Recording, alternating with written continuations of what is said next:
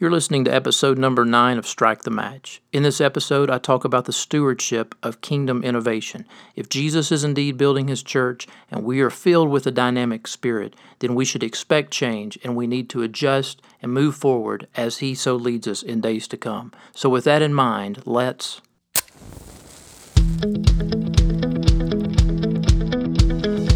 Welcome to Strike the Match with pastor and missiologist Dr. J.D. Payne. Strike the Match is a podcast that addresses matters related to missions, innovation, and leadership. Now here's J.D. Hey guys, thanks so much for checking out this podcast. I've really been looking forward to addressing this particular topic for some time, so I'm just going to go ahead and jump in and get started. Let me ask you guys a question just to get us thinking, just to get us moving forward. What do we do when we don't know what to do? Just in general, in church life in particular, in evangelical circles, especially within the United States, what do we typically do when we do not know what to do? And often the answer is, the practical reality is that we continue doing more of what we have been doing with the hope that things will change, with the hope that things will come out differently. This is not the way of kingdom citizens. This is not the way of the wise kingdom steward. And keep in mind, stewardship has much more to do with life in the kingdom than just money. That is very much clear teaching throughout Scripture. To do more of what we know is safe, it is comfortable, it fits our long-standing systems and organizations, and strategies and traditions. But we have a decline in baptisms. We have membership issues. We have money problems that are affecting churches and affecting different institutions and within the kingdom. Fewer people are going to mission agencies. Seminary enrollment challenges are a reality that's out there for a great number of schools. Lostness continues. The unengaged and unreached remain in that state as well. We do more and more of what we know, expecting change, hoping the challenges will be overcome, and expecting new results. That's often our response when we don't know what to do. We believe what we've done to get us to where we are today will be sufficient to carry us to new heights, new vistas. But we forget that to get to where we are today actually required previous generations to make, and here listen carefully, to make systemic shifts in their methodologies. The hard decisions of that generation created our comfort zones for today. More of what we know is not sufficient for the next level where we need to go. Creating a new veneer is not sufficient. Rearranging the deck chairs will buy a little time for us, but we've already tried most of the possible chair formations. Such is not the way of wise kingdom stewards. More of what we know is only sufficient for a season, and that season has passed. When we begin to look around at the world, we see in the world today 4 billion people who are not followers of Christ, and 2 billion of those people who have never even heard of Jesus, have never even heard of the name of Christ. So with that reality that's in mind, with that reality that's before us, I want us to think about that concept, that understanding, 2 billion who have not even heard of Christ, and the issue of the status quo that is before us in the church in many parts of the world, but specifically within the United States and in general across the Western world. Let me start with the definition. When I say status quo, what am I talking about? Well, really, the status quo means the existing state of affairs. And when I talk about innovation, which is what much of this podcast is moving us toward, when I talk about innovation, I'm talking about the act or the process of introducing something new.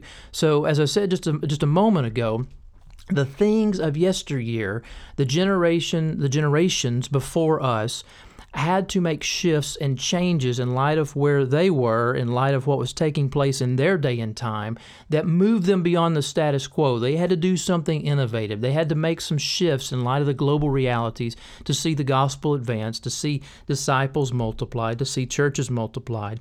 And now with us, we often find ourselves in a state of existing affairs called the status quo. and the need to innovate, the need to introduce something new. And with that in mind, I want us to think about the fact that when it comes to healthy growth and healthy multiplication, leaders need to keep these two definitions at the forefront of their thinking. While it may seem cool to say, hey, I'm against the status quo, or I'm all for innovation, that is not the way of kingdom citizens either. The existing state of affairs is not always evil, and while there are times such matters do indeed deserve to be dismantled, do indeed deserve a wrecking ball, so to speak, to the existing state of affairs, generally that's not the case. It is often not helpful for kingdom advancement when we destroy what has been developed over years, decades, sometimes even centuries.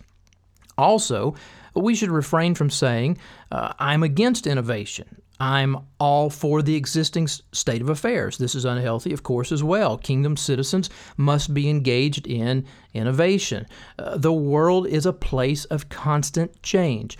We must be students of God's world and respond appropriately. The failure to innovate is an example of poor kingdom stewardship. Think with me for a second. Let's turn our attention to the book of Acts. The book of Acts is filled with examples of the church innovating while building on that which was already established. I know we don't often think of it that way, but that's what we have. For example, the widows, Acts chapter 6. They were not neglected because the gospel needed to advance in new areas. The Jerusalem church, for example, was not dismantled because the Samaritans in Acts chapter 8 had received the Holy Spirit. What was established in Jerusalem and Samaria did not unravel when the Spirit started baptizing Gentiles into the kingdom. When we see Cornelius and his household, Acts chapter 10, and others in Acts chapter 11. The Jerusalem Council did not require discarding of the matters in the Gentile world. When we get to Acts chapter 15, Paul and Silas, they didn't give up and go back to Antioch when their strategy was interrupted a couple times in Acts chapter 16. Throughout the book of Acts, we read of a Spirit-led body of Christ on mission in a world filled with pressures and filled with change that was taking place all around them. And while the existing state of affairs was not being scrapped for something new, here it is. There was a continual need for adjustment in light of sanctification, unreached peoples, and gospel proclamation. Innovating upon the status quo is a good thing.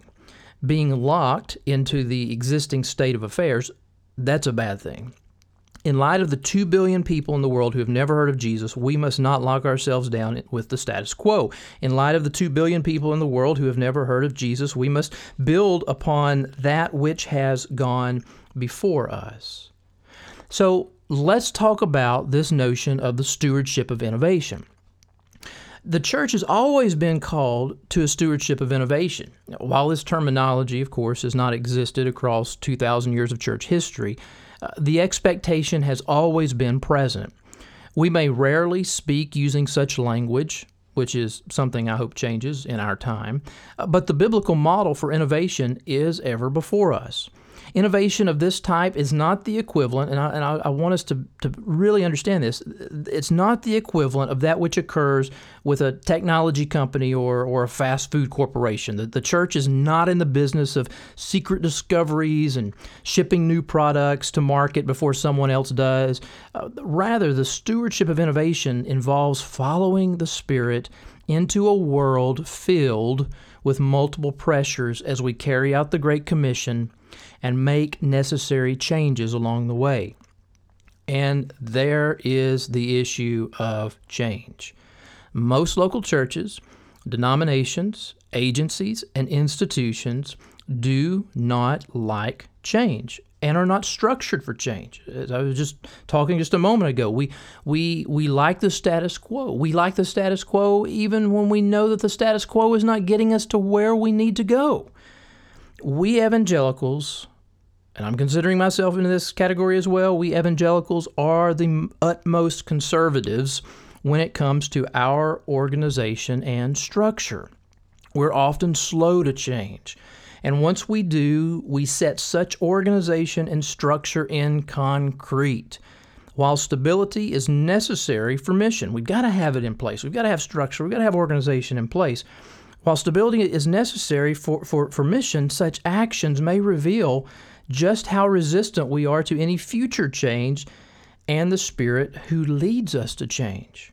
So I want you to keep these theological truths in mind. So think about this. If Jesus is building his church, Matthew chapter 16, I will build my church and the gates of Hades will not prevail against it. Matthew 16. If Jesus is building his church, then we as his church should indeed expect change.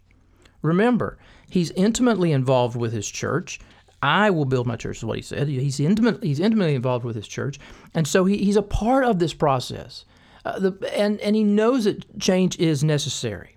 Here's a second theological statement I want you to think about. If we are filled with a dynamic spirit, then we should expect change. The Spirit is not static. He is dynamic. We see this throughout the whole canon of Scripture from Genesis to Revelation. He's intimately involved with his church. In Acts chapter 1, verse 5, Ephesians chapter 5, verse 18, the notion of continually being filled with the Spirit. So if Jesus is building his church, and if we're filled with a dynamic Spirit, we should indeed expect change. It's a part of what the Lord desires for his people as they move forward in this process, co-laboring with him as he is building his church through the preaching of the word, through the sanctification that the Spirit is bringing into the lives of people who are presently walking in darkness and bringing them into the kingdom of light. Therefore, if that's the case, the stewardship of innovation really means that we must anticipate and make wise adjustments as we labor for the multiplication of disciples, leaders, and churches. Sometimes such adjustments are small. Sometimes such adjustments are massive. The call to follow Jesus is a call to remove from our vocabularies the phrase, "We've never done it that way before." Innovation often takes us in new directions while building on the labors of those who have gone before. Remember, we just talked about widows, we just talked about gospel reaching the Samaritans, the Gentiles, the Jerusalem Council. Innovation involves us taking new directions while building on that which has been established. Reading of Acts makes this very clear. Throughout the book of Acts, for example, the church often had to innovate for mission as the Spirit led into new frontiers. As kingdom citizens, we are often required to change our general ways of thinking and functioning for the health of the church and gospel advancement. Structures, institutions, organizations, and traditions are to remain nimble and held loosely. But that's not what we do, right? I mean, we don't want them to be nimble. We want them to be rigid, and we want to hold on to those with a very firm grip. But they're to be held nimble and they're to remain nimble and be held very loosely. When the church resists Spirit-led change and the need to innovate in light of global circumstances, that we will soon find ourselves really impotent in a world of great need. So we need to expect change. We need to embrace the old. That's a very important thing. We need to embrace the old, and we need to engage the new. So as we think about innovation and mission, I want to spend just a couple more moments talking about innovation in the Scriptures, just to kind of press in on this just a little bit more. We've got to understand that when we talk about innovation in the kingdom, or innovation in mission, so to speak, it's not rocket science. We've got to keep that in mind. Innovation in the book of Acts, what do we see? We read that innovation to overcome significant barriers to gospel advancement was really a matter of following the leadership of the Spirit of mission. So, for example, we'll just think for a second, Acts chapter 10, the reception of the gospel and the Spirit by the God-fearers in Cornelius' house. Another example, for example, to consider is Acts chapter 11, the birth of the church in Antioch. Acts chapter 16, how the gospel gets to Philippi and the church's birth there. In each of those three situations, the believers, followers of Christ, they were required to change their general way of functioning and thinking. However, once the institutional organizational adjustments were made, sometimes with great reservation and sometimes by force, the gospel continued to expand beyond the socio-cultural barriers. I mean, you think about what Peter went through to get to Acts chapter 10 and to preach to Cornelius and his household and to stay there. I mean, you think about what took place as change and adjustment had to occur as they were fleeing persecution, Acts chapter 8, and unknown or unnamed men travel up to Antioch to preach the gospel, Acts chapter 11. But you think about Acts 16, Paul and Silas, second missionary journey, try to get into Asia to preach the gospel, and it says the Spirit of Jesus prevented them. Then they try to go into Bithynia to preach the gospel, and it says the Spirit prevents them from doing that as well. I mean, you think about the things that they had to go through, the things that they had to adjust, they had to change, they had to hold their structures loosely. They had to be nimble, so to speak. So Jesus will build his church. We know that's the fact. Matthew chapter 16, verse 18. That's not a matter of debate. The question of concern for us, and this is so important, is will he work through us, through my church, through me, through my agency, through my denomination, through us? Will he work through us to build his church? He's going to build it. But will we be a part of that journey with him? And part of that journey with him means that change is going to happen. It's going to occur. We need to understand the challenges of our times, be filled with the spirit of mission, and adjust our methods, our strategies, our organizations, and institutions accordingly. It is a terrible mistake. It is a terrible mistake to avoid Spirit-led innovation. But along with change comes what? Comes pain, yeah. So unfortunately, such adjustments are usually difficult. They're painful in some cases. As I mentioned just a second ago, we're the ultimate conservatives when it comes to making necessary institutional adjustments for missions.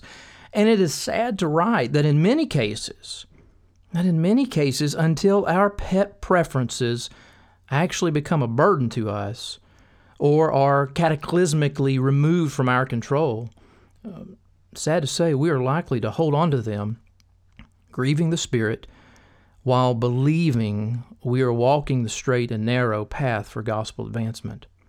The body must always be growing in conformity to the head, and innovation is required for such growth. We do not innovate for the sake of innovation. Please understand that. We don't innovate for the sake of innovation. We innovate for the advancement of the gospel as the pressures of the age apply force and create challenges to the mission of the church.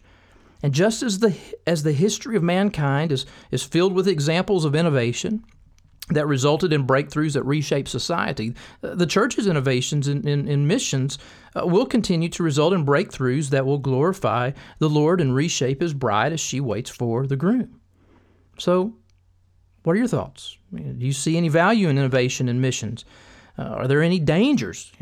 Obviously, there are dangers out there as well. I mean, think about some of those innovation dangers that are out there. If so, how can we avoid things that are unhealthy as we move forward in the days to come? These are things that I want to encourage you to think about. These are things that I want you to pray through. These are things that I want you to discuss with other people in your circles of influence.